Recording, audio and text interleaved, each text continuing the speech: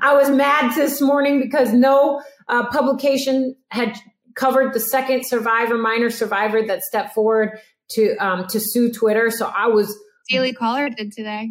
Did the Daily Caller or the Daily Wire? I want to say it was Daily Caller. Ooh, let me check. Well, because I was on there, every journalist, trust me, these journalists know. They know what it is with me. I'm a beast. I was on them all weekend. I started on Friday and just would not let up with them. They're like, oh, this girl's annoying. But I'm an advocate. I'm an activist. You know what I mean? I'm crazy. So there's the advocate me is very strong. Like, I'm like, but the survivor me is sometimes still weak. Just sometimes, you know. I think you're right. It was the Daily Wire. Yeah. Mm-hmm.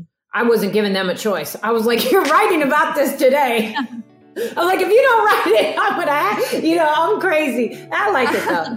That's how you get it done.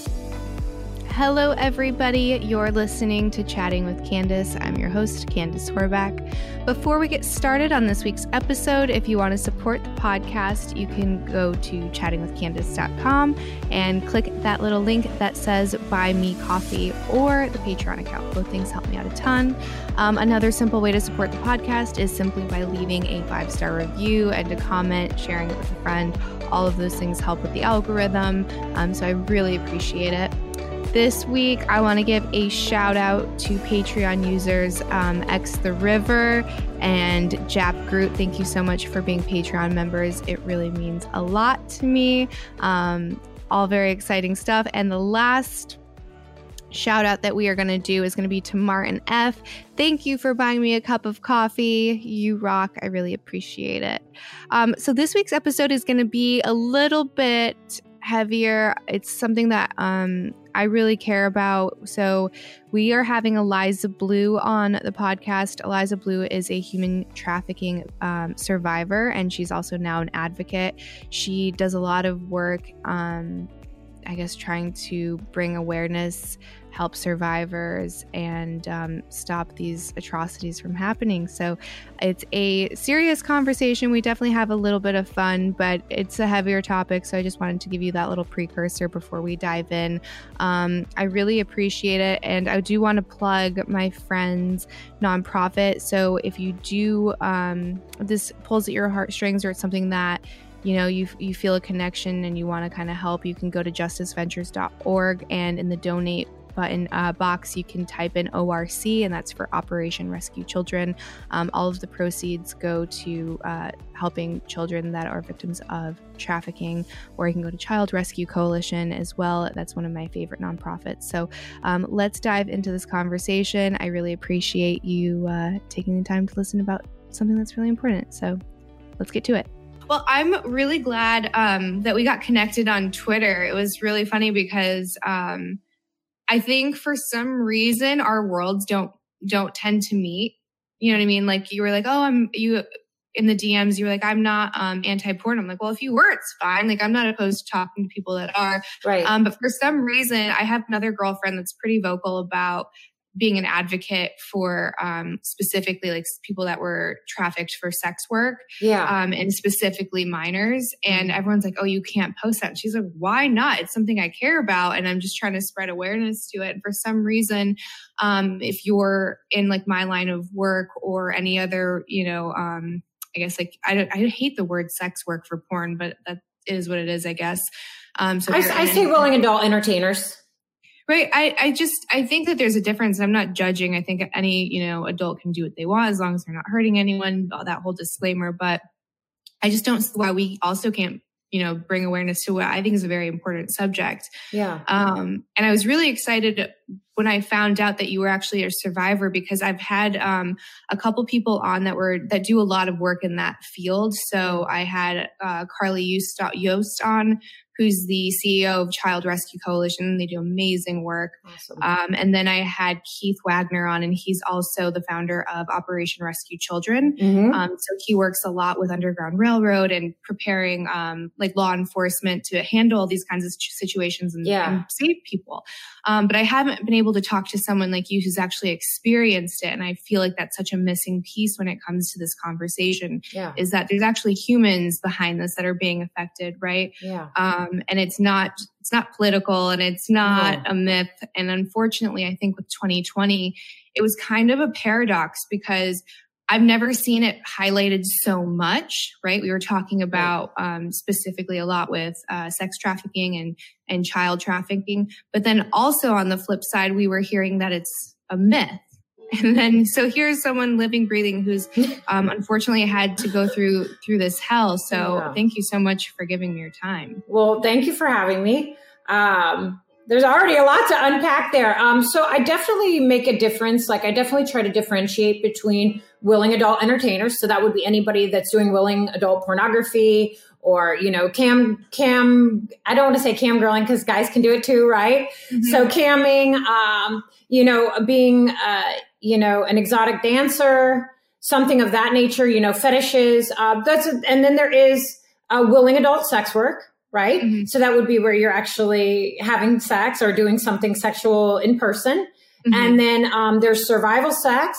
Survival sex is where you're doing, you're having sex for food, clothes, medicine, shelter. And then there's human trafficking. So I always like to differentiate because there is a huge difference. And one thing that's been a little bit unique about my specific message is that I'm not anti-willing adult pornography, and I'm actually not even willing adult sex work. To me, when you start lumping in all that stuff, it muddies the waters a lot, right? Oh, yeah. So I keep it solely because I firmly believe that folks can do that willingly and enjoy their job. And I don't necessarily think that someone has to come from a household or abuse or trauma or be a survivor like me to do that type of work. So that's been a little bit unique. I've had a lot of pushback from all sides. I could care less. That's just how I see things. As far as being in our rescue, I did a cool event with them in early December in Atlanta, Georgia. We did the longest Tesla car parade, the longest electric car parade for Guinness Book of World Records, and we raised $10,000 for them. And I was so excited that in the middle of a pandemic, we still figured out a way to raise money for those kids. So they're a really cool organization. But yeah, being a survivor, it's kind of, I don't know. It's weird because I didn't realize until I started talking about things on Twitter how much people wanted to know a survivor, get to talk to a survivor. I didn't realize that there was a gap there. There are a lot of public survivor leaders. And I didn't realize that folks wanted to know more. Like they wanted to hear from a survivor. So I was like, okay. So then I started kind of talking about it a lot. Where we ran into difficulty in 2020 was that folks were not sticking to the facts. Right. They were, and they were also hyper focused on the elites or things that we can't change, and really going down rabbit holes. So I was really trying very hard to navigate that conversation and just stick to the facts. Do we have enough facts out there?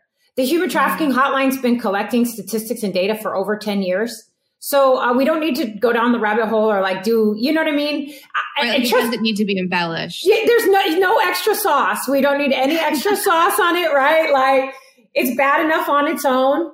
I think that the Epstein situation really woke a lot of people up. I'm grateful to those survivors. I consider some of them very close personal friends and colleagues. But we can't stop the conversation there. You know what I mean? We can't stop the conversation there.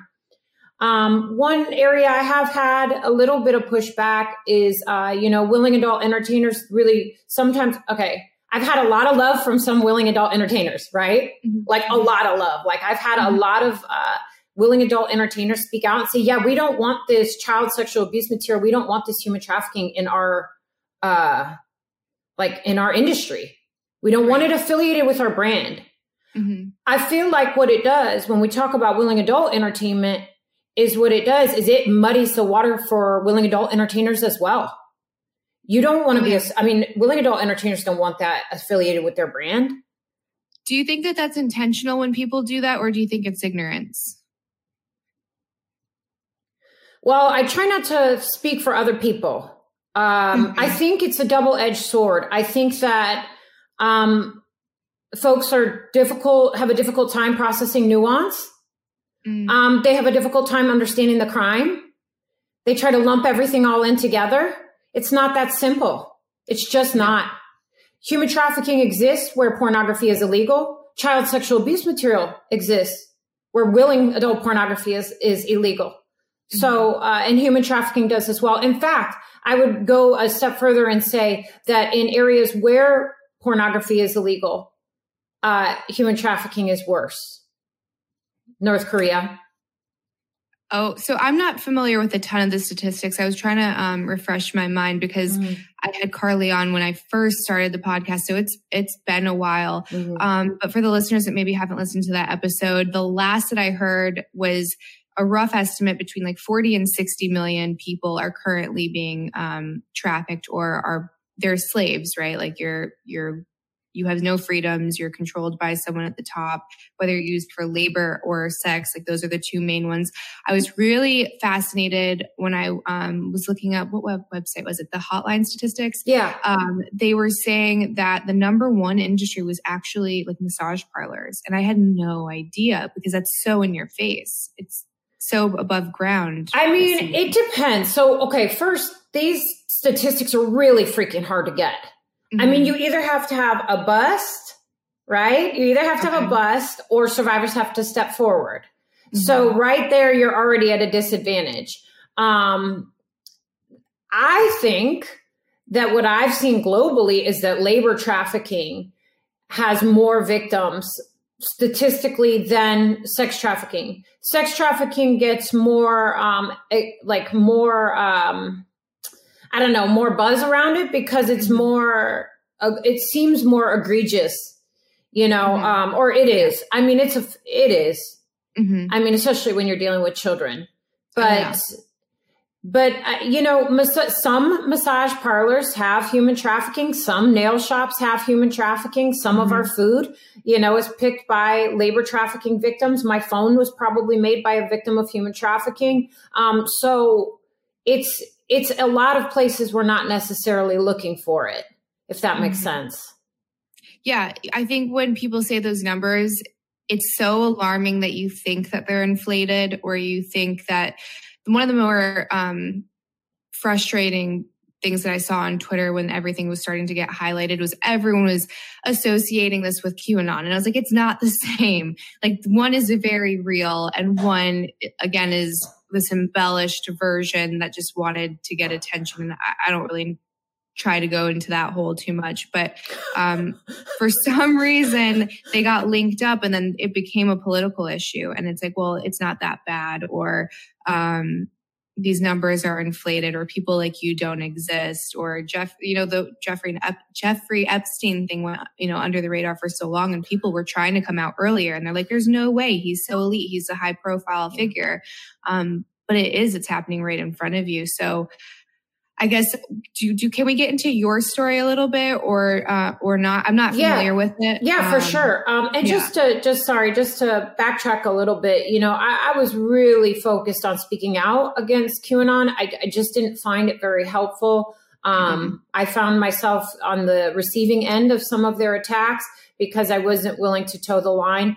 There are horrible people on all sides, and to anyone, it didn't need to be political. It doesn't need to be about that. I try to reach out to politicians on both sides. I try to reach out to journalists on all sides. It's like such a problem. We don't need to put the extra stuff on it, just how you were saying. But I did an interview with NBC about it. I was really very vocal because I wasn't understanding why the conversation was shifting from something that we have tangible evidence on to something that, in my mind, I feel like the QAnon thing was maybe some type of weird psyop or something. Like, that was just some weird stuff. And that was something in the survivor space we never saw coming.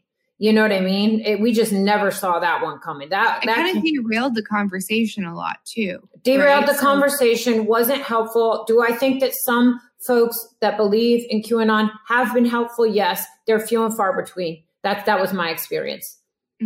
And I would love to stand corrected. So my story, I would love to stand corrected. But, but on the flip side though, even though I was on the receiving end of attacks, even though I thought they weren't helpful, even though I felt like they muddied the water, I still fought for their freedom to say it. I wish, I wasn't very comfortable when they were removed from, standard social media platforms. In my mind, that forces them more underground, radicalizing them. This is a problem we have, is when we remove these folks that are maybe already a little desperate on the edge, they feel unheard. Really, it gives them an opportunity to be further radicalized. We see the same things with like terrorists, possible terrorists, white supremacy, things like that. I just don't like it to see it get pushed, then they're in their own bubble where they're only talking to people like them. And it's just further radicalization. So that's one thing I get scared of. So my story,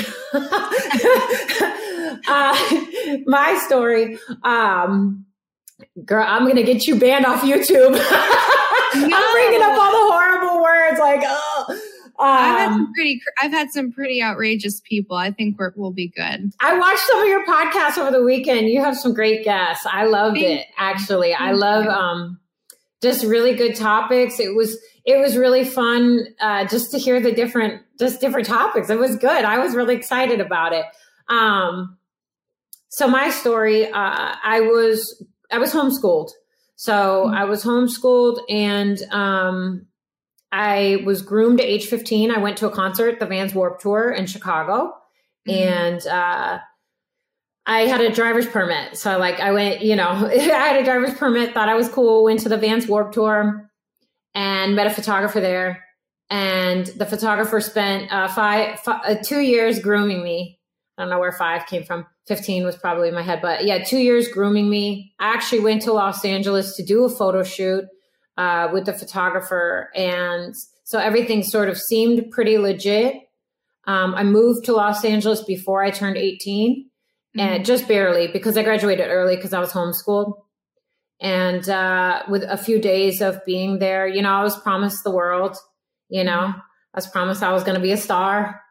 And my naivete really, really didn't work in my favor in this case. And I was sex trafficked right away. I was, it started with a couple beers, went to drugs. I was trying to fit in, be cool. I wanted to impress everybody, show everybody, that I was cool, that I could fit in. And once I was on the drugs, then I was sold. Whoa. Okay. So the concept of selling a human to me, I can't even begin to break that down. Yeah. And I'm sure probably a lot of listeners can't either. It just seems like it only exists in movies. So how do you sell a person? When we're talking about your story, how were you sold? How does that transaction happen? Well, I wasn't necessarily consulted. Right. But, I try to tell folks, and this is one thing I definitely had a difficult time once I became an advocate, just sort of unpacking a lot of why it happens. In that time, I was not seen as a human being. I was solely seen as an object. It would be the equivalent if I said to you, hey, girl, you want to buy this microphone? It was sold like a product. So, I try not to, these are folks that don't see humans as humans. They see them as, along the lines of, illegal drugs, illegal guns, illegal oil. It's seen the same way. It's solely just, for that, and as far as abusers go, I definitely look at them as folks that are not dealing within the same framework of reality that we are, So, and it's not like this is anything new, unfortunately, slavery, forced labor, non-consensual sex. These are things we've dealt with for a very long time. Right. And same with child marriage. Child marriage isn't illegal everywhere.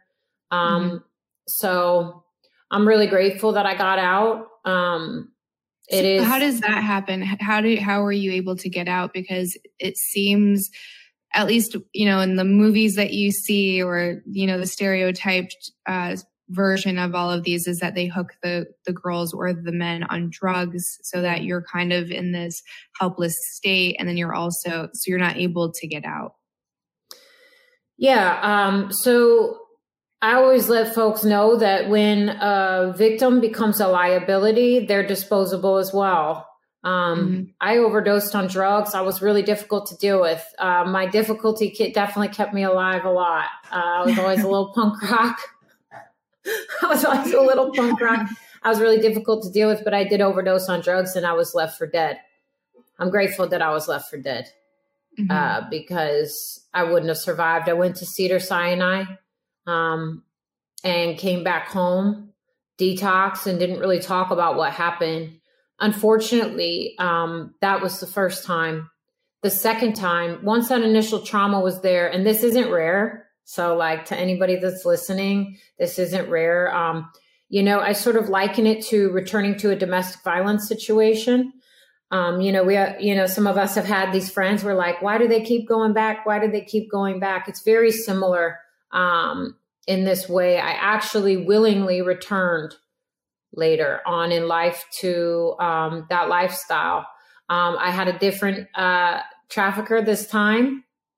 And I just feel like that initial, I didn't feel like I was worth anything more than that lifestyle. Does that make sense? Oh, yeah, it does. Yeah, I just didn't think I had much else to offer. I didn't know. I mean, brutal honesty, this is going to sound wild. Like, I didn't even feel smart or worthy of really speaking in public or out loud until well into 2020. Wow. Yeah. So when you returned to it, you essentially, you ended up becoming like a prostitute with like a pimp in that kind of situation? Or was it like the same people that had initially trafficked you? Different people. It was years later. I had decided that I wanted to, first I wanted to be a cocktail server. First, I wanted to be a cocktail server at a gentleman's club. Uh-huh. I had been working, VIP hosts and stuff like that. And so I had after my first experience, I went on to live a kind of decent life. I had a domestic violence situation and, in a relationship, but, other than that, I had a pretty decent life, but that initial trauma was a lot. It's I never really dealt with it. I never really did the work, or really even was really even willing to address that even happened. You know what I mean? Yeah. Also, I like to remind people too that now we have words to put to it. The year that I was trafficked as a teenager was right around the time that we had our first laws in the United States about human trafficking at all. We weren't really talking about it. You know what I mean? It wasn't now we talk about it. Before we weren't really talking about it. So I went to go be a cocktail server at a gentleman's club. They said, we'll let you be a server here. But first you have to audition to dance. I did. It was great. It was great money. That's why I can differentiate between willing adults entertainer. At that time, I consider myself a willing adult entertainer. Mm-hmm. I wasn't being trafficked. Unfortunately, I hit a financial skids because I was new to that lifestyle. I didn't know that the money would ebb and flow. I thought it would always be like that. Well, my lifestyle had leveled up to that, so I needed more. And somebody catches you right when you're vulnerable and they sell you the dream. And then I fell right back into it again. Mm-hmm. I fell right back into it again. And my second abuser was violent. That was a difference. My second abuse, I guess they were probably both. I think before I was a little bit more docile when I was a teenager. They didn't have to do too much to keep me at bay. The second one was a little bit more violent. Like your handler? He was a trafficker. Mm-hmm. So I think that's an important thing to touch on is definitions. And a lot of people, if you don't come from any experience, whether it's from the adult entertainment space or sex work, or trafficking, if you're not involved in those, all of these things kind of can seem like they can intertwine, or maybe like the definition can move from one to another. So what would you say is like the difference between like a handler or a trafficker? Are they the same thing, or is it just like a different word? And I guess what's the difference between being trafficked as an adult versus, I guess, someone who just wants to be in sex work? Yeah. So first, let's start with children. Under no circumstances can children consent to selling sex. So under all circumstances, if a child has sold sex, they are, under United States law, a human trafficking victim. So a child cannot consent to selling sex, right? A child cannot have child sexual abuse material or child pornography, child sexual exploitation material. Under no circumstances is this good or legal.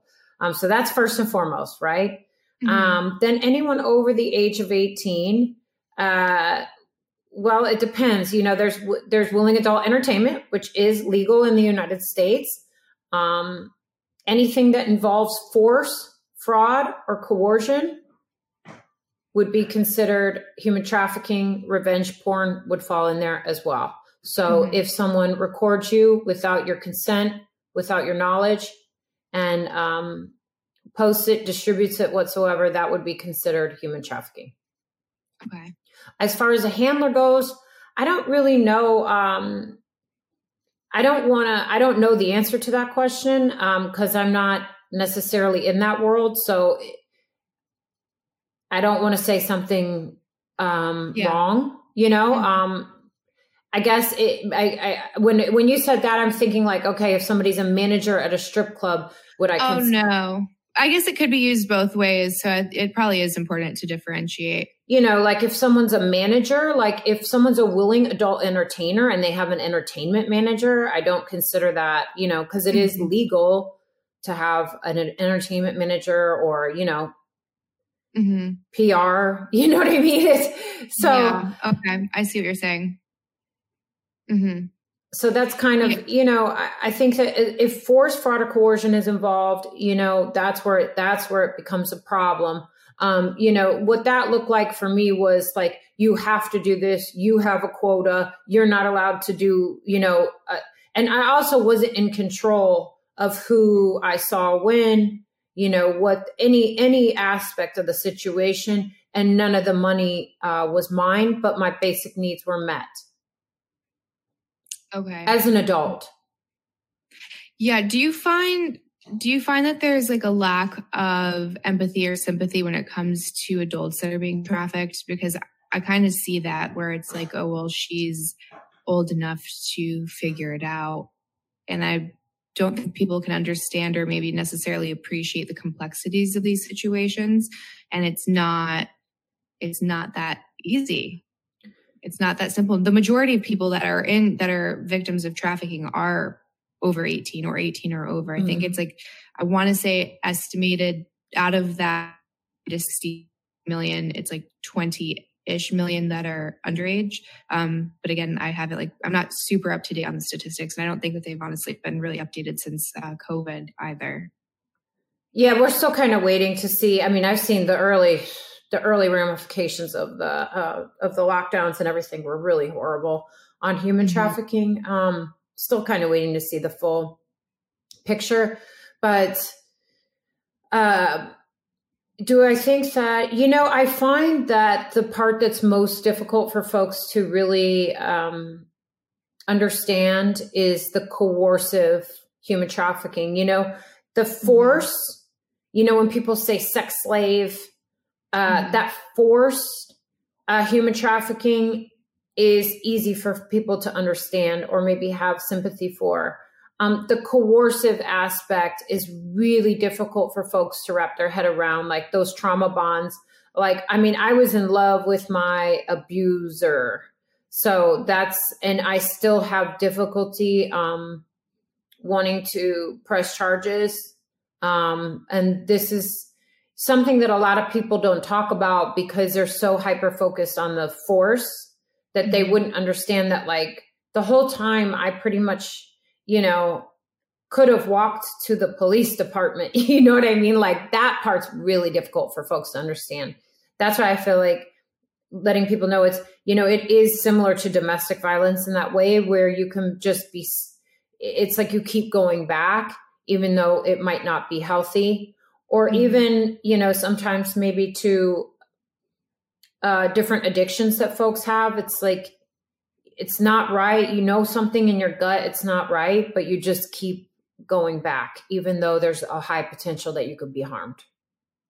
So where does that relationship develop, that aspect of it? Like, how do you start to feel like you love for this predator, right? Like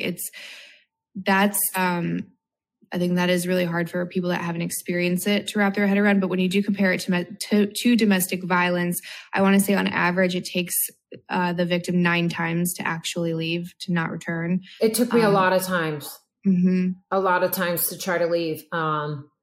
It took me so many times. I quit saying I'm done forever. I just say I'm done today, because I don't want to look stupid and go back and see, these abusers are master manipulators.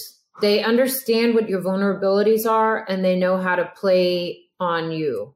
It's almost like folks do understand a little bit, like Stockholm syndrome. Right. It is that. I mean, I was basically brainwashed, and they're also really skilled at this.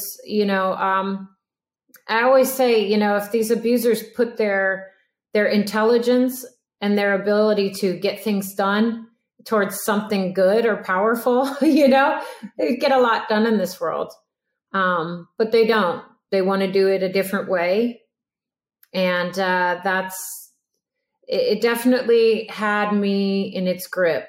And, I actually feel like it might still a little bit, just because I was challenged a couple months ago to take some steps that would get some justice for myself, and I turned it down.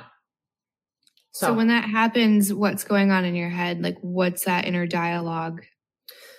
Well, generally, so the advocate me is like super strong. I'm like a beast. You know what I mean? So like my life now, very strong, beast mode, savage, like no holds barred. I was mad this morning because no publication had covered the second minor survivor that stepped forward to sue Twitter. So I was. Daily Caller did today. Did the Daily Caller did, or the Daily Wire? I want to say it was Daily Caller. Oh, let me check. Well, because I was on there, every journalist, trust me, these journalists know. They know what it is with me. I'm a beast. I was on them all weekend. I started on Friday and just would not let up with them. They're like, oh, this girl's annoying. But I'm an advocate. I'm an activist. You know what I mean? I'm crazy. So the advocate me is very strong. Like, I'm like, but the survivor me is sometimes still weak. Just sometimes. I think you're right. It was the Daily Wire. Yeah. I wasn't giving them a choice. I was like, you're writing about this today. I'm like, if you don't write it, I'm crazy. I like it though. That's how you get it done. But I think to myself, if that was my child, I would want someone to be talking about this. Oh my God. Oh yeah. I mean, that's what got me super involved with, like my research hole was becoming a mom and just realizing how real this is.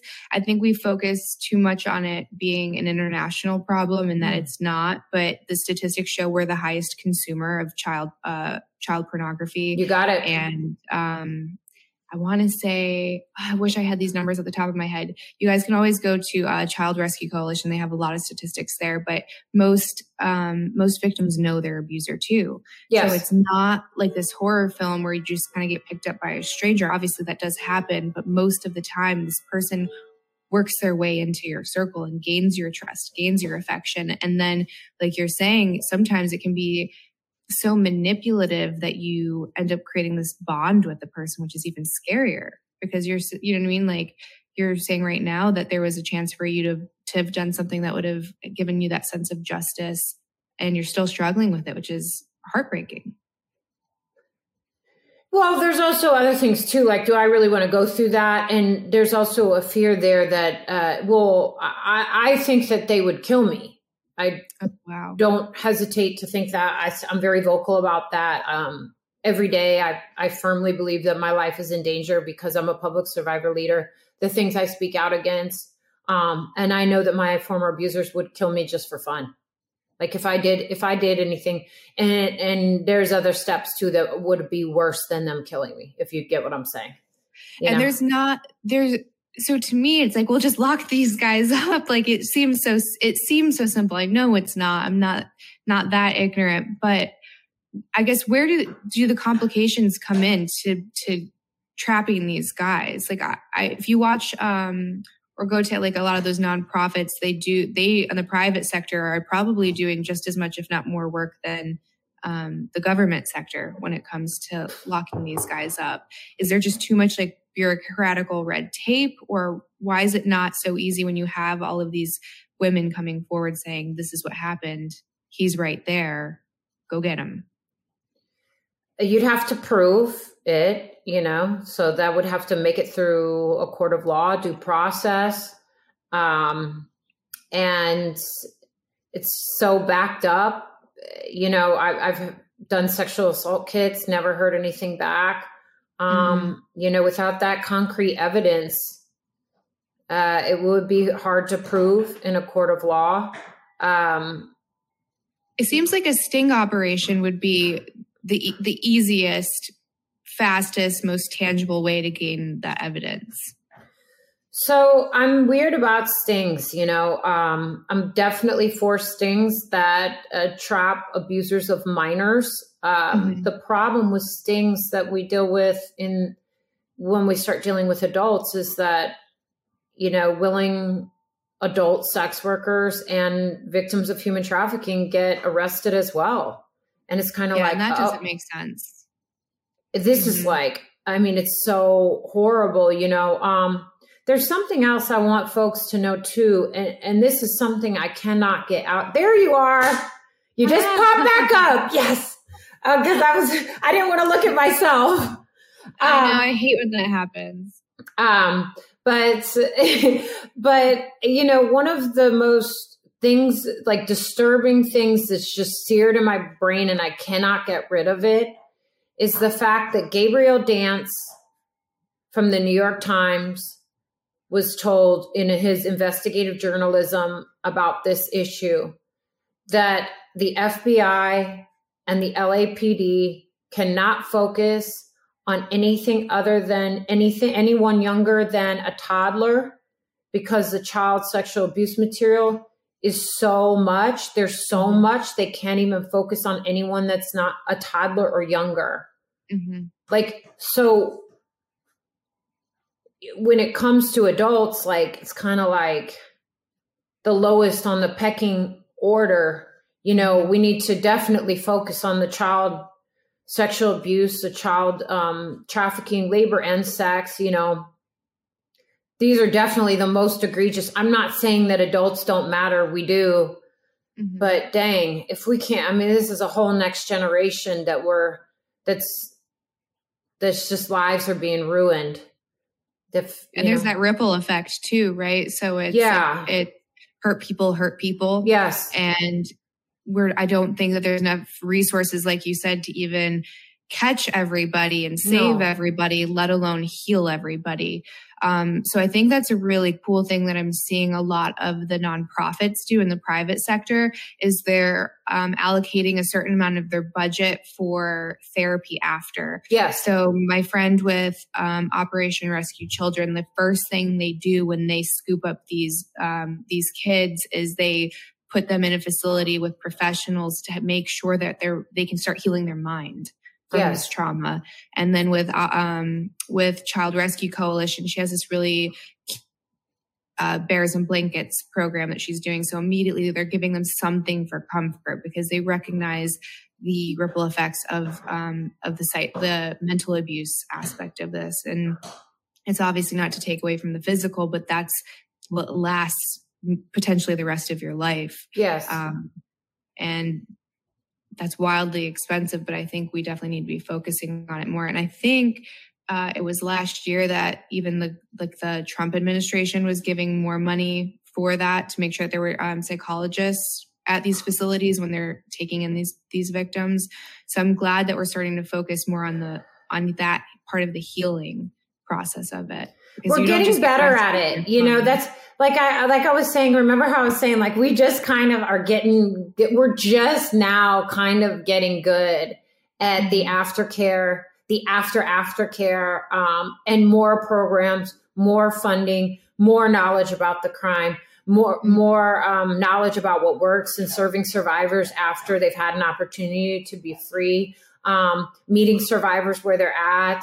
You know, that was one area I think that the movement was really struggling when it's kind of like people get out and then it's like, okay, we're going to force you to heal the way we think you should heal. Now we're really just trying to meet survivors where they're at and just give them a trauma-informed, survivor-led experience. And that means that they choose their own level of healing and what that looks like for them. That's what's worked well for me. The force thing, like the kind of like, this is how you're going to heal, did not work well for me. For some survivors, that's great. They like that, like more structured vibe. For me, it wasn't so much like that. So it is pretty cool to see some big changes being made. I think that awareness for the issue has definitely increased. And I think I think that we are headed in the right direction with that. I think that as far as what we're going to see globally, as far as folks falling into this lifestyle, is going to increase so much. This is not going away. You know, for anyone out there with kids, please talk to your kids. Please educate your kids on what can happen as far as being groomed online by a predator or, you know, being sold the dream by somebody pretending to be somebody else. You know, you don't want your children have to go to those aftercare programs. Trust me. I mean, here I'm about to turn. Hey, wait, I saw you posted your birthday's next month. Yeah. What day? May 29th. I'm the 21st.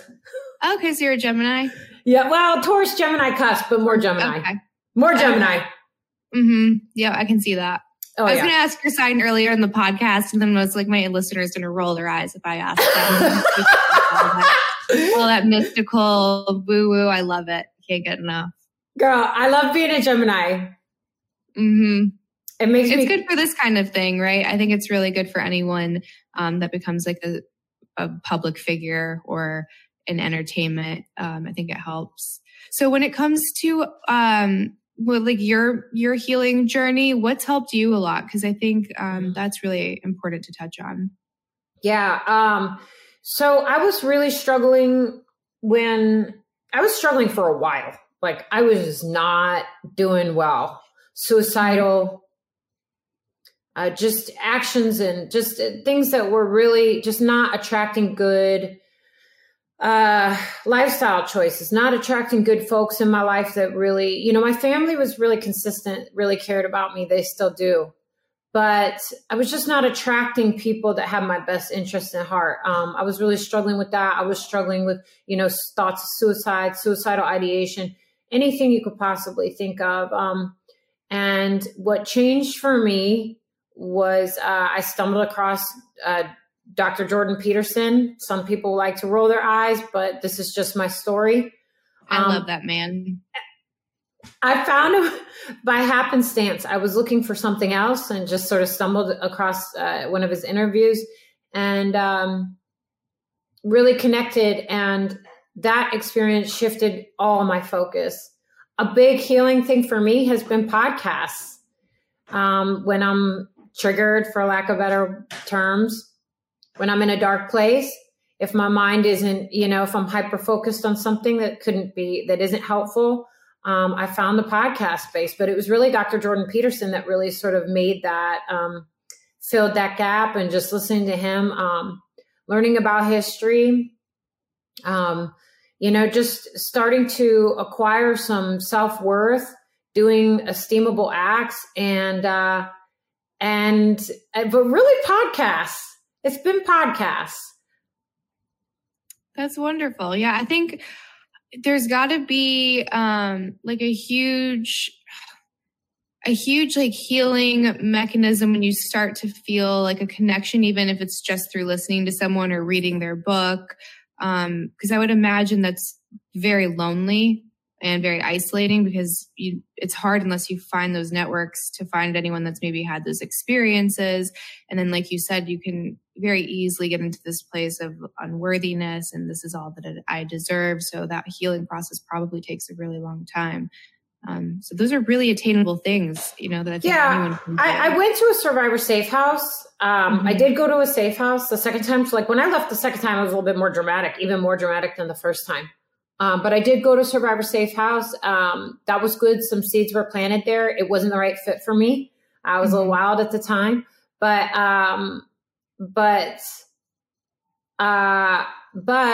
those seeds were planted. Those seeds of hope were planted. Also, before the lockdown, I've also been a part of a survivor support group, all adults, after aftercare, really awesome survivors, a part of that group, where we could just be transparent, share a meal together and talk about what's going on. So there's a lot of different things too. It wasn't just, Jordan Peterson, I believe in God. So that helps me out a lot, Yeah, I think spirituality is huge, or religion is huge. And I, for some reason, they're both like dirty words right now. Like it's not cool to say that those are important parts of your life. But I think almost everyone, and I don't know, I think almost everyone, especially in our darkest moments, I think we know that there's something else there. We want that connection and we know that it's powerful. I don't know, maybe that's just me being again, leaning into the mysticism and the woo-woo, but I think most of us feel that. And I think it can be so powerful in these moments. I'm glad to see you have such a big platform and that I was looking you up on YouTube and you've been talking to some really awesome people. So, when it comes for you, like, what's your mission with this? Like, what's your mission as an advocate? Well, I stepped forward and started tweeting about human trafficking on like April 2nd, 2020. That's when I really stepped forward to be a public survivor leader. So it's just happened just a year. And then I started doing my first podcast in September 2020. I was tweeting about human trafficking before April, but I stepped forward as a public, with my name, my picture, everything there, said, hey, I'm a survivor. That was really like the real one. And then I started doing podcasts in September, and then I really kicked the podcast into high gear about 5 months ago. The podcasts have been great. So that's been awesome. My goal is to serve as many survivors as possible at whatever I can do. My goal is to keep my message pure and to not sell it. My tweeting style, my podcast style is not for sale. This is not, I don't do it as a representative of any organization. This is just me out here, and that's been really helpful because I haven't had to toe the line or say anything or fit inside a box or fit a political agenda or what the hell, whatever else, I can say whatever I think. So I'm really excited, girl. I get to sit down with Bridget Fetisi this week. I love her. I know it's not public yet, but since this isn't live, I can say it. I'm very excited. I've been really blessed, just had the opportunity, and I have some really big podcast interviews coming up. And that's something I never saw, never saw coming, like I said, I never thought I had anybody wanted to hear, you have to remember, my former abuser was like, you're stupid. You aren't shit. You're only worth your looks. You have nothing anybody wants, so this is part of being in an abusive relationship. This was ground into my head. So it just means so much to me that different people are open and willing to hear it. Moving forward, I just want to keep that momentum going and just reach as many survivors as possible. Believe it or not, every time I do a big podcast, survivors step forward, reach out for healing. And the last time when I stepped forward, the last time really stepped forward, I saw a survivor on YouTube. That was the first time I ever even heard of human trafficking, what human trafficking was. I did not know up until I saw this survivor on YouTube what human trafficking was, or that I even identified that way. She put words to my experience I didn't even know. So if it wasn't for her being on YouTube, being so accessible, being available, I wouldn't have stepped forward. Now I've served survivors in 6 countries, hundreds and hundreds and hundreds of survivors over the last handful of years I've served, because I was an advocate before I was public. So it's just been the most amazing experience. I just want to keep the momentum going, but keep it pure. That's going to be the hard part. That's the confusing thing. So I heard that you at some point were censored on Twitter. Which time? I don't understand how this is a controversial topic. I feel like this is so dehumanizing. This is such an evil industry that's worth billions of dollars. I think, can't we all say that this is an atrocity and we should do everything we can to save these people and to stop these predators? I don't understand where the opposing view is. So why would you get banned? Well, the time I was suspended specifically, I had tweeted out a news article about a law. It was a news article from Memphis. I was actually trying to give a survivor a shout out. I thought that the survivor was working on the bill. She actually isn't working on the bill. So joke was triple on me. That day, there was a broad scale ban on the word Memphis. And because the article had come from Memphis, so I hadn't broken terms of service. I've never violated terms of service. Mm-hmm. I'm really careful about that. Mm-hmm. But other than that, my Twitter account is throttled. It is shadow banned. We have evidence of this. We have proof of this. It happened around the time when I really started speaking out. Why I think that I'm censored and sort of on the naughty list, so to speak. It's because there's a lot of money and a lot of very powerful people don't want to see this message get out. But it doesn't make me disheartened. It makes me push harder, and it's horrible because it's almost like I wanted to warn you before we sat down for the conversation, because you'll probably get some pushback for talking to me. That's shocking to me. It's shocking to me. The porn industry does not, I'm not talking willing adult entertainers. I think generally speaking, when I talk to willing adult entertainers, they're like, yeah, we don't want this affiliated with our brand. Yeah, it's disgusting. But when people don't sit to listen to the message, sit to even listen to what I'm saying, they just think I'm anti-porn or anti-willing adult sex work. This is not what this is. And I feel that if my message threatens you, it says more about what you're doing than what I'm doing. I'm talking about human rights violations. I'm talking about child sexual abuse. I'm talking about child sexual abuse material. I'm talking about non-consensual sex, So, and God forbid, if any of the willing adult entertainers are ever in a situation where they're being, if one of their videos or something is up and it's non-consensual, I will certainly fight for them too. I work with folks that are also willing adult entertainers simultaneously, because a lot of survivors choose to do, a lot of survivors have OnlyFans, a lot of survivors, and they still deserve, to be served, and to be provided aftercare. Folks do not want to see this message get out because they make money off this child sexual abuse material. They make money off the non-consensual videos, and they make money off the human trafficking. So for me, when I see the technology that we have, especially in the private sector, because I feel like that's where, people really thrive and innovation happens a lot faster. Yeah.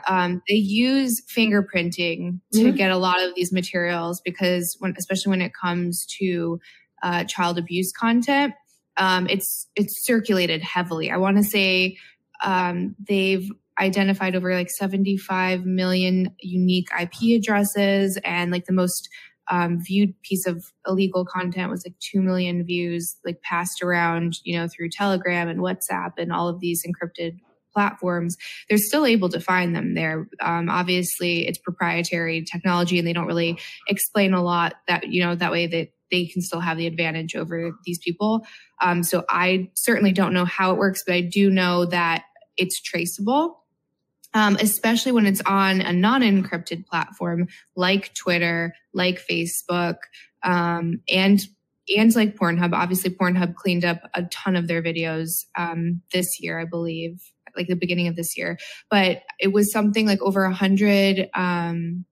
I shouldn't say a number because I don't have it exactly. It was a lot of content that Facebook willingly turned over. They said, "Hey, we found this on our platform," so that they can find the origins of it. Yes. But we have the technology to do it. So I don't. Well, there's a little bit back that, and by the way, you're like doing great. Like, yeah, I want you to come work with me, girl. You're like really knowledgeable. You might be the most knowledgeable podcaster I've talked to yet about this issue. And I've talked to some awesome people. Like, I mean, I've talked to Dr. Drew twice now. He's like, I feel like I blew his mind. But so let's back up a little bit. So are you talking about Microsoft Photo DNA? Because Pornhub claims that they were using Microsoft Photo DNA. Twitter uses Microsoft Photo DNA. Facebook uses Microsoft Reddit. All these platforms use Microsoft Photo DNA, plus other technology that they also have that's unique to them, right? So Facebook, I know that's one of the more popular ones, yeah. So Microsoft Photo DNA, unfortunately, it was made in 2009. And unfortunately, it can only detect images that have already gone through and not so much on videos. So that's a separate technology. And I actually spoke to the creator of Microsoft Photo DNA, and hopefully there'll be something new coming soon. So that's something I'm really looking forward to. Wow. But once end-to-end encryption comes down, it will be virtually impossible to detect child sexual abuse material. The fact that technology doesn't exist to track and remove this child sexual abuse material at scale is really terrifying. The thing, my issue is this with like a Pornhub I actually think that Facebook does the best, and they reported 95% of 65 million images to the National Center for Missing and Exploited Children this year through Facebook platforms like Messenger, Instagram, and Facebook. So it sounds horrible that they reported 95% of 65 million, but actually they're doing the best, right? Right, because they caught it. They caught it. They're not pretending it's not there. They're catching it for the most part. The problem is they're moving to end encryption, so it's going to be really difficult. But it's hard because there's like part of me as a human, as an adult, that's like, yeah, I like the privacy. You know what I mean? Like, yeah, I don't want big tech in my business, right? But for child sexual abuse material, this is specifically going to be a really big problem. The difficulty with like Pornhub or Twitter is when they're knowingly profiting off the child sexual abuse material after the victim survivors or other folks reach out and say, hey, this is CSAM, this is child sexual abuse material, this is child porn, please remove it. In the case of John Doe, for instance, or now it's John Doe 1 and John Doe 2 that are suing Twitter. They were 13 years old in the video. Two male survivors, 13 years old in the video. John Doe 1 had reached out to Twitter multiple times. It took the Department of Homeland Security. Twitter had his identification. This video was watched over 160,000 times, 2,000 retweets on Twitter. Like, they were knowingly profiting off this child sexual abuse material. They wrote John Doe 1 back and said, we are not going to remove. It does not violate our terms of service. That's when the Department of Homeland Security had to step in. It's like. And did they take it down? After, I mean, this is, yes, at first they said no. Both young men just turned 18. Just turned 18. So they were 13 in the video. They just turned 18. Twitter would not take this down. So my thing is like, if you're notified that these are children in this video with government ID showing that they're, minors, why are we not taking this down? Why are these platforms consistently profiting off of this material? Human trafficking is going to be a little bit harder to prove, but the child sexual abuse material is cut and dry, not even a question, Same thing with non-consensual videos as well, So when that first John Doe wrote in, it was a human that had responded. Like, was it an auto response? Did he ever actually get in touch with a real person that worked at Twitter? I don't know. Yeah, that's like the hard part too is... I mean, I've seen the transcripts like back and forth, like the written, but I doubt it was a human. You think that those terms would be flagged though, right? And then like, let's move this. Like someone is saying that this is either like rape content, non-consensual content, underage content. You think that those terms would be flagged in the support system to actually go to a real human desk? Because it's a massive deal. And I think even if it got taken down, people screen recorded, they saved it, that's there forever. And now this poor person has their face all over the internet. And you can't ever separate yourself from that. It's like you're constantly living in that moment. You nailed it. So like you can't even put a price on that. Like they're suing, but what is this poor child? Well, so, I mean, Twitter tried to have the case dismissed. Oh, man. And by saying what? What was their argument? Citing Section 230 protection. That they're not responsible for the content that's Correct. On their... Yeah. They sure were very effective at removing content that they didn't want on their platform last year. You nailed it. I mean, look, when a logical person hears this stuff, you're like, okay, what's the problem? Like, it's almost like every podcast I'm on is like, okay, but what's the problem? What's the problem? I'm like, now people get why I'm so wild about it all day. I'm like, yeah, what is the problem? And I have met with Twitter corporate. Well, there's another nuance too. So Jack Dorsey and I were friendly.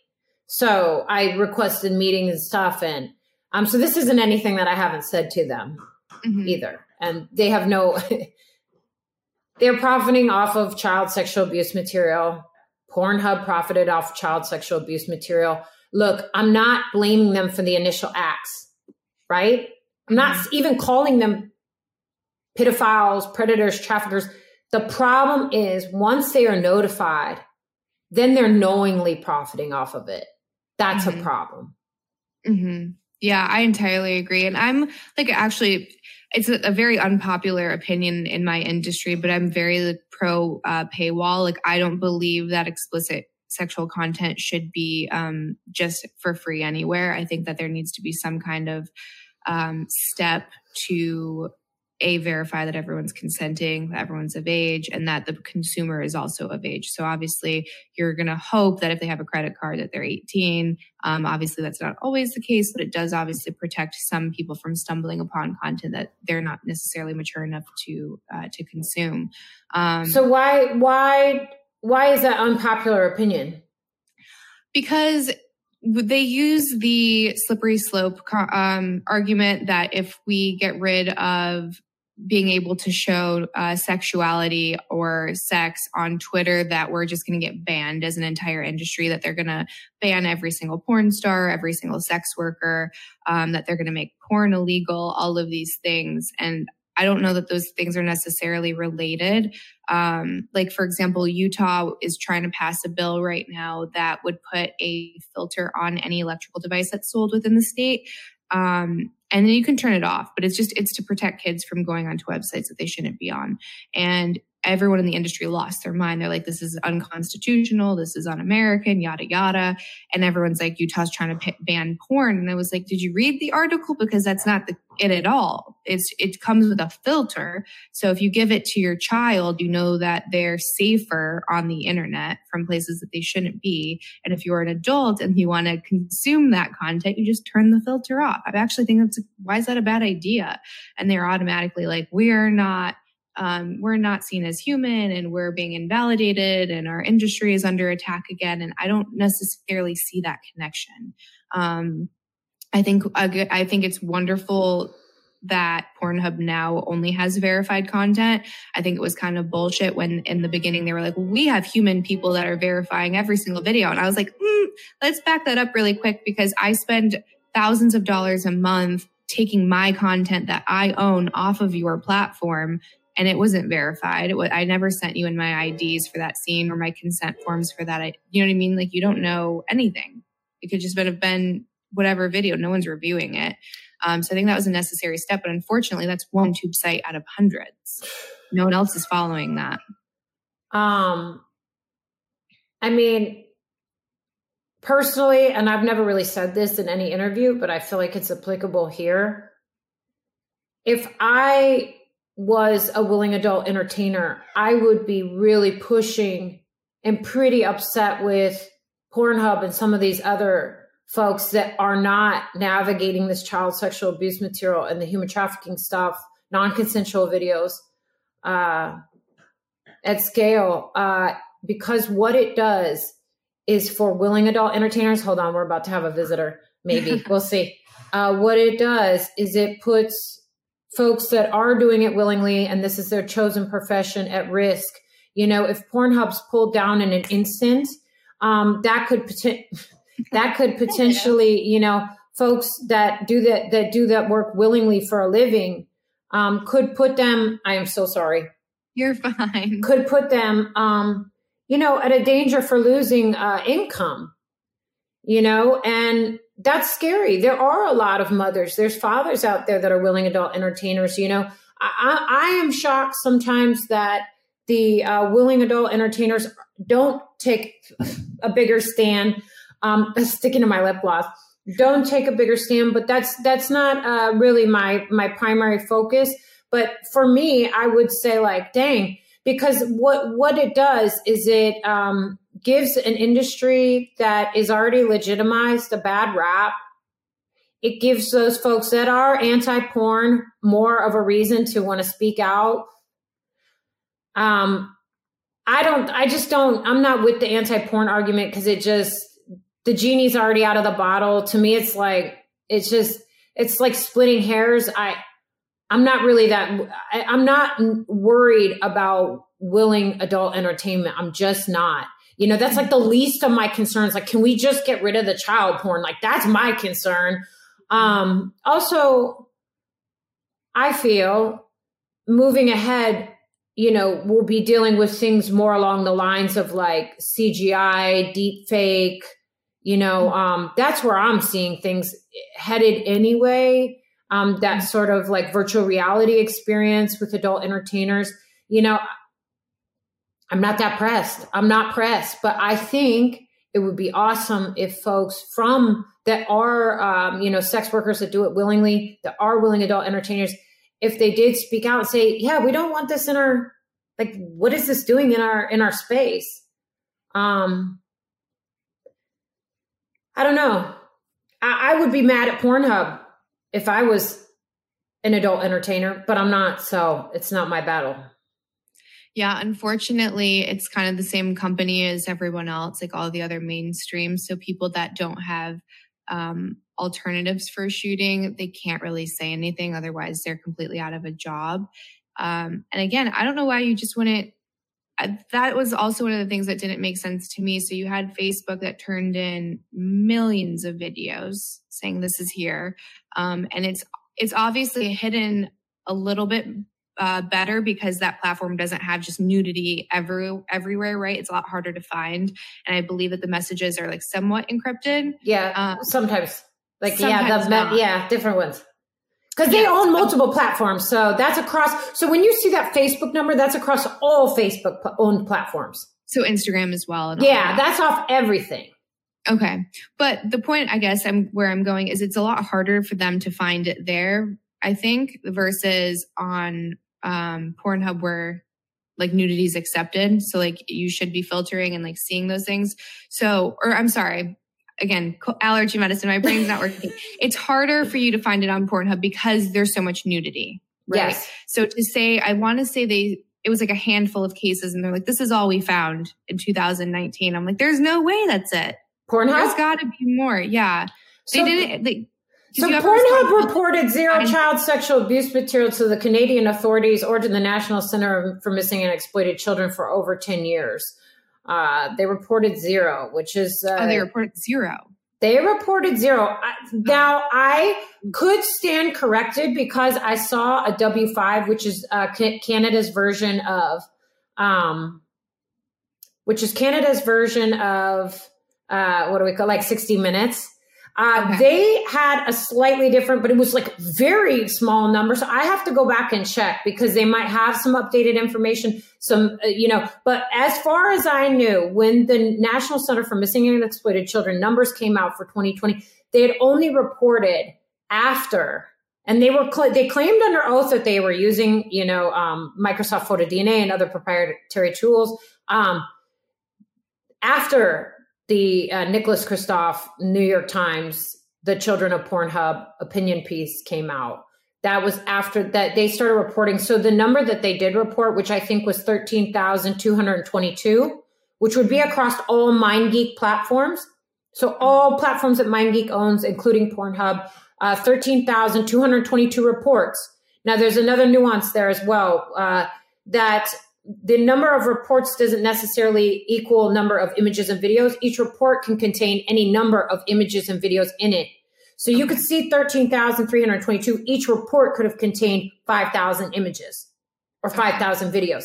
So we don't know. And that's information that's not publicly available. The National Center for Missing and Exploited Children keeps that close to the chest of how many exactly came from what platform. So you can do with that what you will. So when it comes to moving forward and solving this problem, and obviously we have an obsession of privacy, right? Yeah. We all have Telegram or WhatsApp or Signal. Like these are important for people, but at the same time, it's like, well, at what cost? So it seems really difficult to have all of these freedoms and then also be able to solve this problem. And then also when it comes to government regulations, like how much do you want the government to also control over a private company and what they can and can't do with their business? So, I mean, again, I'm kind of anti-tube site. I don't love free explicit content out there, but I also don't want someone telling you that you can't do it. And like we mentioned earlier, there were still numbers on, Facebook's companies and Instagram. Like just if you could snap your fingers and get rid of tube sites and there's still going to be 100% a problem. Yeah. So how do we, I don't know, like where do we begin when it comes to solving this issue? Well, first talk to your kids, educate your kids, educate the youth, and let them know, as far as sending sexually explicit material, having good relationships with children, having them have safe people around them. So God forbid if they're ever in this situation, they have someone to talk to. That's number one. Number two is really aggressive, updated artificial intelligence that can sweep these platforms and remove it at scale. And then the next would be, for these platforms and different sites, whatever, to have a process, easy reporting process to report child sexual abuse material, non-consensual material. And I've seen some folks say, a 24-hour line that survivors can call and say, hey, this is up. Can you please have it removed? I think it would be really intelligent for these platforms to be very aggressive about this. It will only benefit them in the long run because they're going to get sued a lot. Now it's done. Pornhub's being sued, multiple class action lawsuits with children, international class action lawsuits, and they're going to keep coming. This is just the beginning of Pornhub, getting sued. They are going to keep coming. Same with Twitter. Facebook's also being sued by 3 minor survivors of sex trafficking. That case is a little different. Those cases are a little bit more different and a little bit more nuanced. But now that survivors are starting to get hip to the fact that they can sue, if these platforms are not aggressive, they're going to lose their shirt.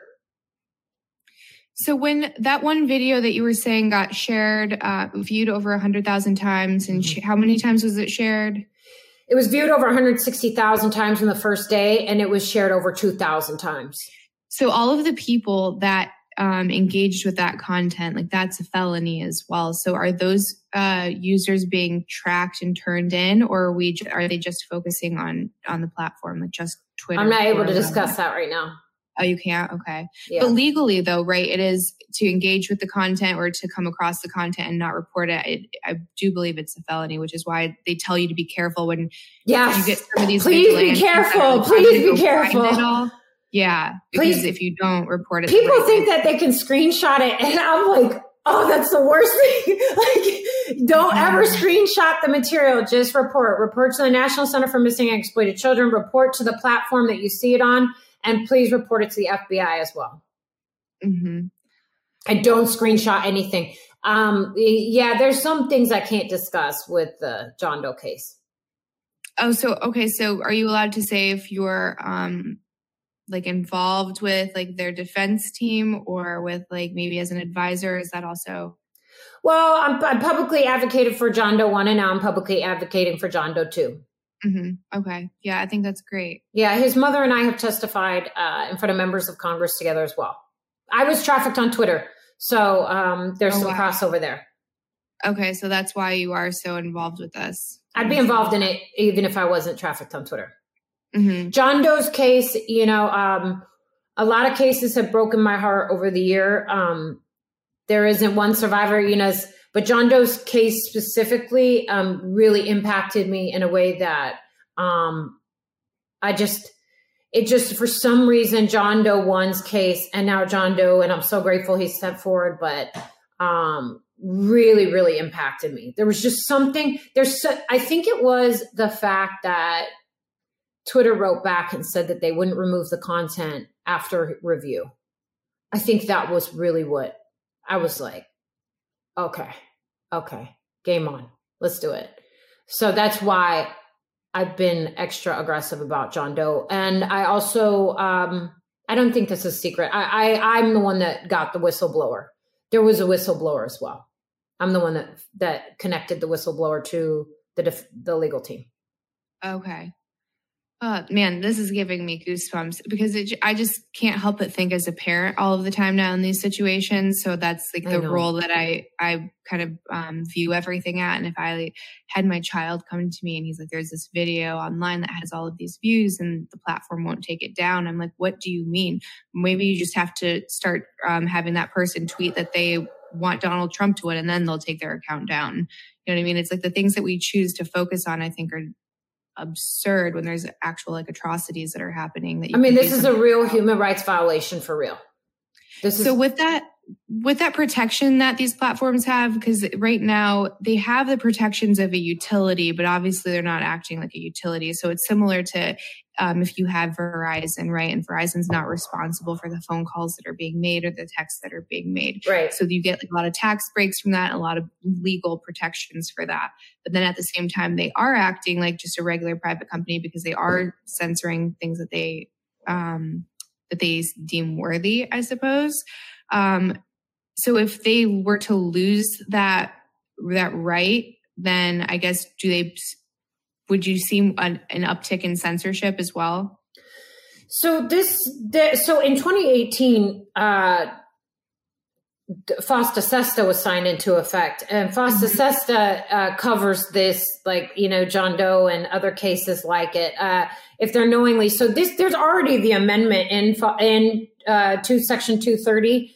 Why they tried to claim Section 230 protection, given the fact that FOSTA SESTA, they're trying it. It's just a horrible look. It's like, just cut the young man a check and fix your platform. But instead they want to fight it, which I think is disgusting, but whatever. They could do whatever they want. It's their platform. But there's already the amendment in Section 230 in this particular case. As far as Section 230 goes, I'm not really a big advocate for, or somebody that speaks out. I don't have a problem with 230. I mean, I don't think that they should be liable. Like, if you say something mean to me, like, oh, Eliza, you're fat and ugly and you haven't seen your barber in a month, you know, like, if you say that, like, I mean, I don't think that they should be liable for that. You know what I'm saying? Like, I mean, so there's like lines, and especially in this climate and in this culture, I don't think, you know, the other thing too, is I think people think that I want to like get Twitter canceled or have Twitter come down. I just want them to do the right thing and stop profiting off of human rights violations. I love Twitter. I'd be bummed if they went down today. You know, I want them to do the right thing. I want them to be the first platform to really change, Pornhub, that's a little bit of a different scenario. It's almost like, I feel like Twitter still has a chance. I feel like they still have a freaking chance. And I've seen them do a lot of bogus things. They've done a lot of bogus things to me. That's okay. I'm not going to hold it against them, but we need to do the right thing, at least by the kids. You know what I mean? Mm-hmm. So do you think until like the AI catches up to being able to find this content, do you think that getting rid of explicit content is an easier path for them to go? So then it's just none of it's available? Or do you think that there's still going to be a way for people to be posting this kinds of It's a really good question. Nobody's ever asked me that question. Getting rid of the willing adult content would be the fastest and easiest way to remove all child sexual abuse material and human trafficking from Twitter or, Pornhub. But like you said before, it won't solve the problem. It'll be putting a Band-Aid on it. My solutions to this problem that I push for constantly have a more human-centered focus. I just want everybody to be safe. I don't want the willing adult entertainers to not be able to feed their family, or God forbid. One thing I've talked about a lot is that if we pull down these big sites, like we saw with Backpage, when Backpage went down, which was a cesspool, like I was trafficked on Backpage. You know what I mean? I know there was folks that made a living off Backpage. Cool, whatever. I was trafficked on Backpage. That's my experience. We did see a spike in online human trafficking, things like that. We have to be very conscientious when we just pull down everything all at once. What we don't want to do is increase human trafficking and exploitation. So if your main primary source of income is coming from these, like, let's say like you're using Twitter as your main source to hustle, right? If your hustle's taken down instantly, that leaves you at a higher risk to being trafficked. That's what we don't want. We want these platforms to do the right thing without destroying more lives. So the best thing to do is start with removing the human rights violations first. Then we can talk about the other stuff. But my goal would be to not have to remove the willing adult entertainers stuff too. Mm-hmm. Yeah, that's obviously like best case scenario. Best case. I hope they do that. Yeah, what's interesting to me, because there are some organizations that are very anti-porn, very anti-sex work, and they tie it to these humanitarian issues. And I think they're vastly different things. And if you kind of compare it to what's happening with like the drug wars right now, or what's been happening with the drug wars, it's almost like when you make a thing illegal, and this obviously doesn't apply to children because that's always illegal. That's never okay. Obviously kids can't consent, but I'm just talking about adults. When you make things illegal is you tend to make those things a lot more violent and a lot more underground. Yes. I was listening to Johan Hari, and he has the book Lost Connections, and he focuses a lot on drugs, addiction, and depression. And he was explaining, he was making the comparison to alcohol. And he's like, well, you don't see violent gangsters like Smirnoff and Bud Light going at each other because they're competitors. You used to see that with Al Capone when it was illegal. And that's why you see all of this happening with the cartel, is because it's illegal. If something happens, they can't call the police. And well, maybe in Mexico, but you can't call the police and say, hey, I need help because so-and-so just like broke into my shop. So you start creating the thing that you're trying to avoid. And I can't help but relate that to sex work. It's by making it illegal for consenting adults to kind of do what they want behind closed doors. You are kind of giving the power to these traffickers because there's no other. Obviously, there are some people that are doing it above ground a little bit, but you are making it harder, I think. And then you're. So I don't. I don't. Unfortunately, I. It's not that I don't care. It's just, I like to just stick to, child sexual abuse, human trafficking, human rights violations.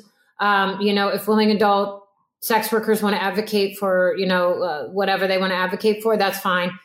To me, it's not really, I get what you're saying. I would prefer we focus on the human rights violations first. Mm-hmm. That's how I feel. I get what you're saying. I mean, listen, prohibition's never worked. Just so you're saying, it's always increased it. The war on drugs was a complete failure. I think what we found is that meeting people where they're at, and also too, I'm very I'm very like, libertarian, very Michael Malice, I'm actually past libertarian. I don't even like to say libertarian, I'm a very like Michael Malice thinking as far as political stuff goes, but we always draw the line at human rights violations, right? Mm-hmm. And that I feel like everybody can agree on, like even, anybody, everybody. And the thing about the drug trade is, we lost it. We lost the war on drugs. We had to start doing things a little differently and started doing harm reduction. And that is kind of what we do sometimes when we talk to survivors. So like in my particular case, harm reduction worked really well in getting me out once and for all against my abuser. What's harm reduction? So harm reduction, when you talk about, drug folks that are struggling with addiction, you start off and it's sort of, I don't know, I guess it's a little different, but it's like, you start off with like, okay, do you have clean, needles to use with? Do you have somewhere clean to do this? Are you, you lower the risk of something deadly to happen, because if the person's dead, there's no chance in coming back. Right. Mm-hmm. So you just lower the risk of dying. So, when we talk about harm reduction with, human trafficking, if you go back, do you have a safety plan to leave? Does someone else know where you are? We go through, we basically play the movie forward and just make sure it's as less deadly as possible until that survivor is at a space where they're ready to choose to leave once and for all. Yeah, I guess that's kind of the connection I was trying to make. It's like we said earlier, it's if the problem with sting operations is that you are arresting the girl, which doesn't make sense to me at all, especially if she's a victim. And especially if she's in a dangerous situation. So now you're punishing her for being a victim, and that doesn't sit then you also have to think what that does to someone's life too. Once that's on your record, so then when you come out and you're like, okay, I don't want to do this lifestyle anymore, or this isn't the lifestyle for me anymore. Then you have that charge on your record. So then you go into Walmart or Subway or, somewhere to get a job or to drive a bus or whatever you decide you want to do, right? Mm-hmm. You have that charge on your record. So then survivors get into a spot where they're like, even if they want to get out, there's things holding them back. And it just creates a really horrible pattern. Yeah, I'm not big on stings unless it's minors, unless it's a case where you're trapping people that are trying to purchase minors. Then I'm like, please get those creeps off the street. Mm-hmm. Yeah, it seems like the most proactive thing that I guess the average person can do too is just, like you said, preparing your kids, talking to your kids. And I think a lot of people are uncomfortable because they don't know what to say, or maybe they don't have the resources, or they just maybe live in a place where they think this is never going to happen to someone that they know. But I think the best thing you could do is prevention always, regardless when it comes to keeping yourself safe and your family safe. Do you have any favorite resources that you guide people to for prevention? It depends on the age. Mm-hmm. It definitely depends on the age. I've seen so for really young kids, there's some cartoons available that talk about, different dangers. There's different books you can purchase. A lot of the organizations that are more national organizations have tools that you can walk through with your kids. I'm kind of thinking about doing some stuff that's aimed for a little bit, because a lot of the podcasts that I do are aimed at adults. I think it'd be really cool to have podcasts that are aimed a little bit more at a younger demographic, would that really go through and explain things. But there are tools and resources out there. It just depends on the age. As far as I'm concerned, if the youth that you're talking to is over the age of 10, they are going to see and hear it all anyway. A lot of these youth, especially the preteens and teenagers, know what a blowjob is. They know it's, you know what I mean? You're not coming up with anything they haven't heard. A father reached out to me the other day and said that he had watched one of my podcasts with his teenage daughter, because unfortunately, both of his teenage daughters were being groomed, preteen and teen, one specifically. And he watched one of my podcasts I was doing it with comedian Chrissy Marr or I should say like just entertainer. And she's really edgy. I was like, oh my gosh, you watched that with your teenager, like, oh. But, she started crying. She was transparent about what was going on after that. She related to it. So I was like, okay, maybe there's something there. So I'm kind of thinking about maybe making something for younger folks that's a little bit, I don't know, more edgier. But trust me, these kids, they already know what's going on. Talk to your freaking kids. Our United States government has the Bleu campaign. The Bleu campaign has some material for parents too. Okay, yeah, I'm not familiar with that one. It's not my favorite because I kind of think it's a little corny. I think that's part of, I don't know, as I'm kind of getting into my own like footing a little bit, I'm just trying to I feel like a lot of the educational tools are kind of corny.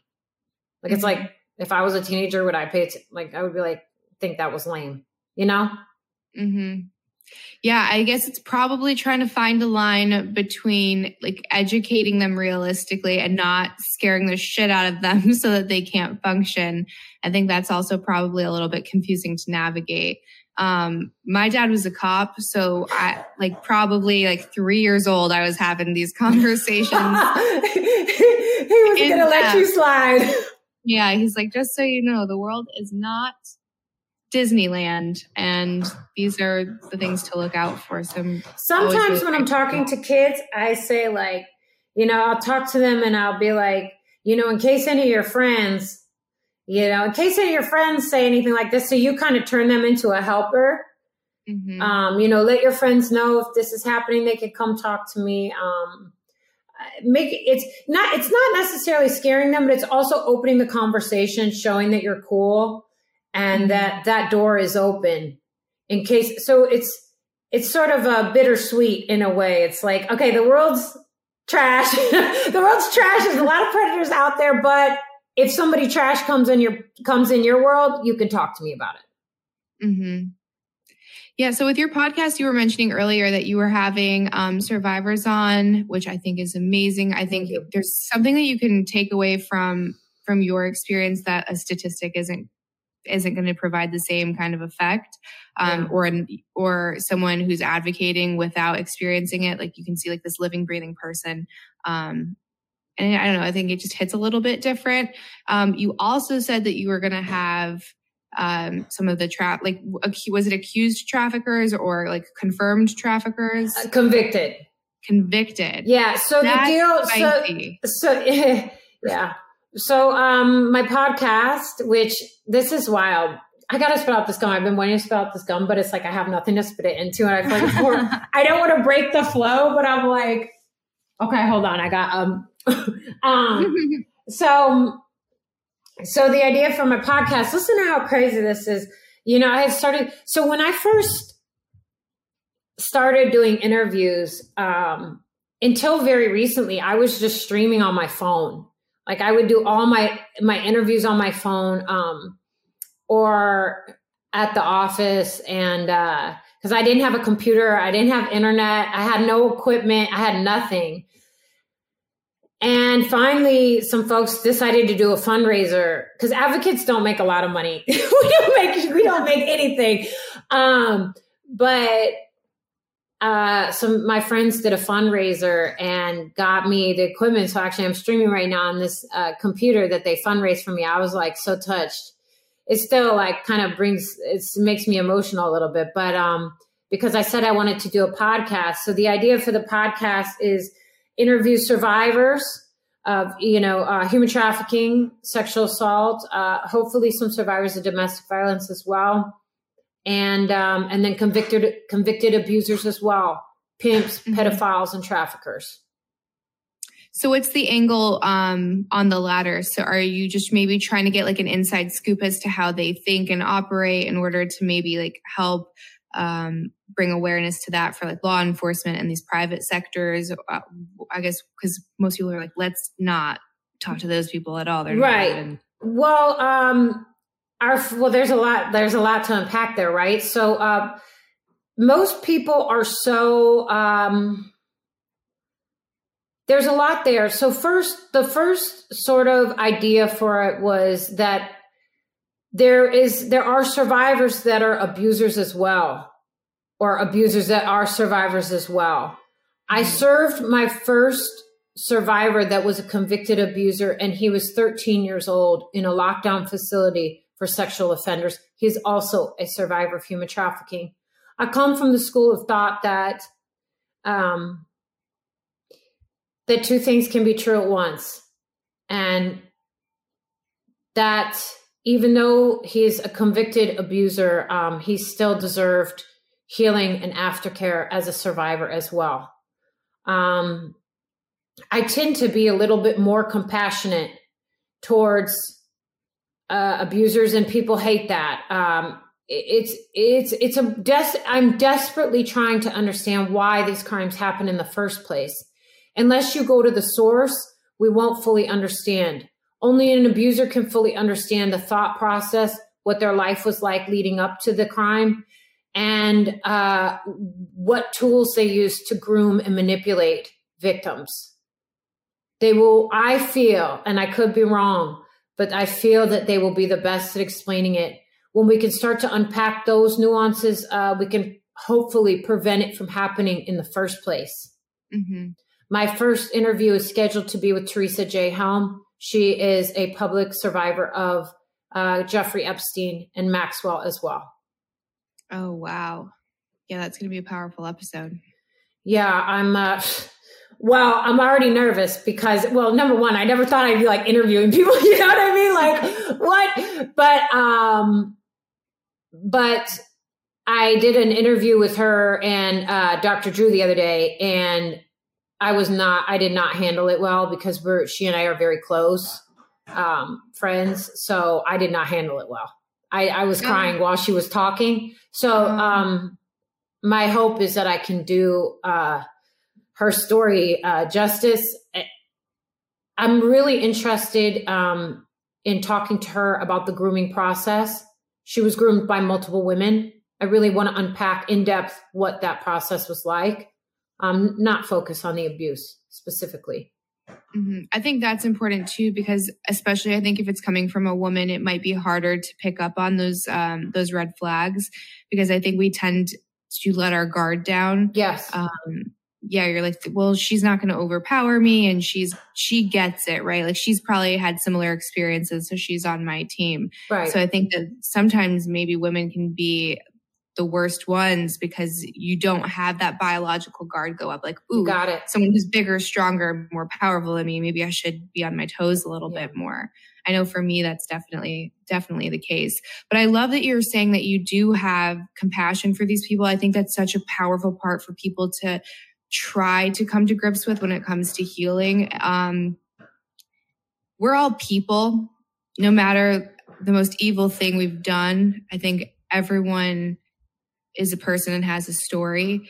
And I think an unfortunate reality is a lot of people that are like predators or doing these things have also been victims as well. So it's like, if we can stop that cycle from happening, like that's when you have real change.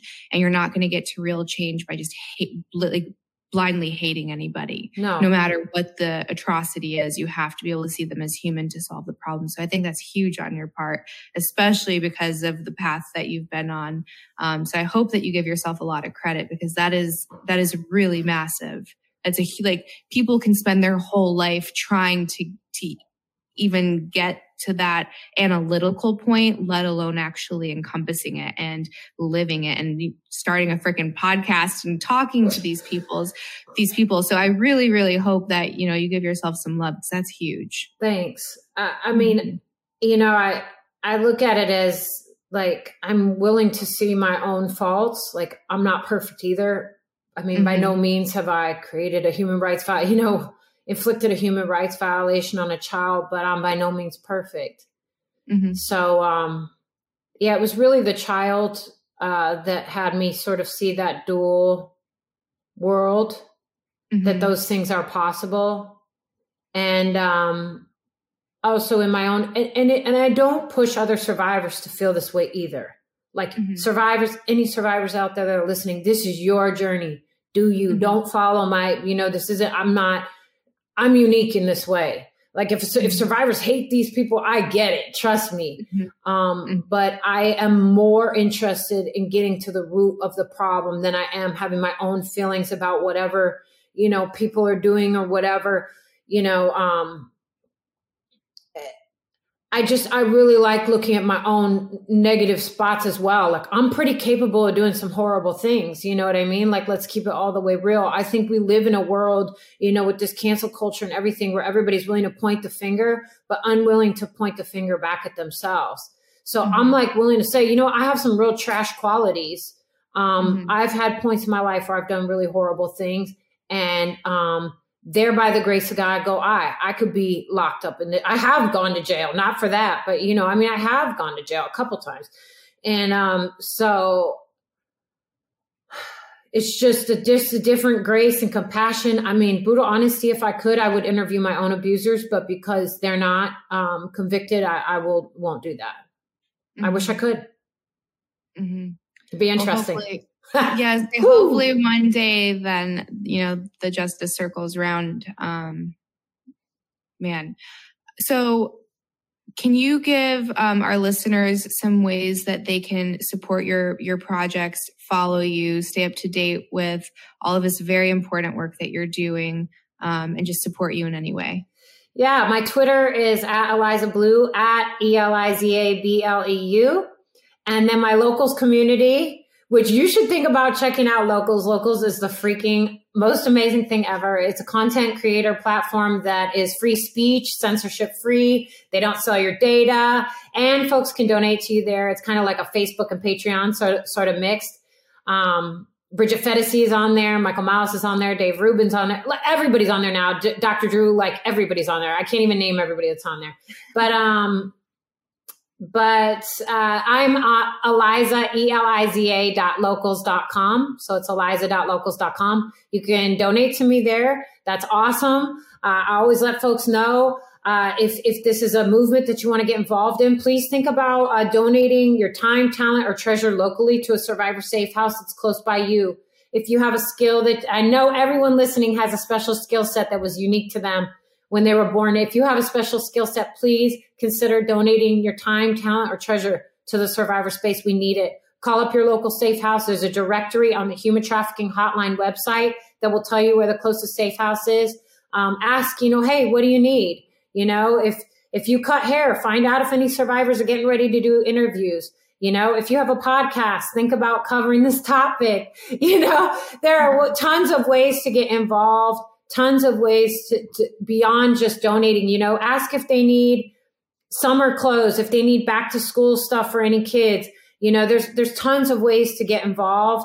And then always go to the Human Trafficking Hotline website for the most accurate, up-to-date information. They also confront conspiracy theories or myths on their website as well. So if you're ever in question of something, whether or not there's legitimacy to it, the Human Trafficking Hotline covers that as well. Wonderful. And I will, I'll keep an eye out for your podcast. I think Yay. Hopefully June. Very good stuff. Yeah. You're after our birthday. Yeah. Well, happy early birthday. Happy early birthday to you. And I really, really appreciate you having me on because, it always means so much to me when anybody that's in the industry is willing to have these conversations. It's like that to me has been one of the most moving things out of everything. Of course. Seriously. Yeah. So, and I see you out here shining, girl. I was loving your podcast this weekend. So I look forward to, and hopefully as things continue. Have you interviewed what's his name? God Saad yet? Mm-hmm. Okay. Girl, I was seeing you. I was like, isn't he the best? He's the man. I love that guy. Oh my gosh, this is funny. And then I know we got to go, but this is funny. So when I was getting ready to do Dr. Drew the first time, Dr. Drew had just had on God Saad. I think God Saad was like right before me. And then right before him, I think was Michaela Peterson, Dr. Jordan Peterson's daughter. Mm-hmm. And like all these geniuses, like all these doctors, everything. I was so intimidated. I called my best friend. I was like, dude, I'm like after God Saad. Like he's like a genius. Like I can't go on after these people. You know what I mean? Like I was like, so I was like trying to look at all my facts. Yeah, he can be intimidating, but I think it's important to like find your own self-worth, right? Like you're here for a reason. You have a platform for a reason. I mean, you're on the freaking Dr. Drew show for a reason. Yeah. So definitely don't take away too much credit from you. You're doing very important, powerful stuff. And I know you have to be changing lives. So you have to somehow maybe start doing like a gratitude journal or maybe some positive. Oh, I do. I'm grateful. It's just like, to me, I'm just like, holy Toledo. Like, you know what I mean? It's just like, damn. No, I totally do. But I see you're doing good stuff. Thanks, girl. I appreciate it. And I'm grateful. And thank you for having me on. Of course. And I would love to have you back too once you get that podcast rolling. Girl, all right, good. All right, yeah. I'm here for it. I'll talk to you later. Awesome. Bye, girl. That's it for this week's episode. If you enjoyed the podcast, please rate and review, and don't forget to hit that subscribe button. You can also share this podcast with a friend. It helps my podcast grow, and I really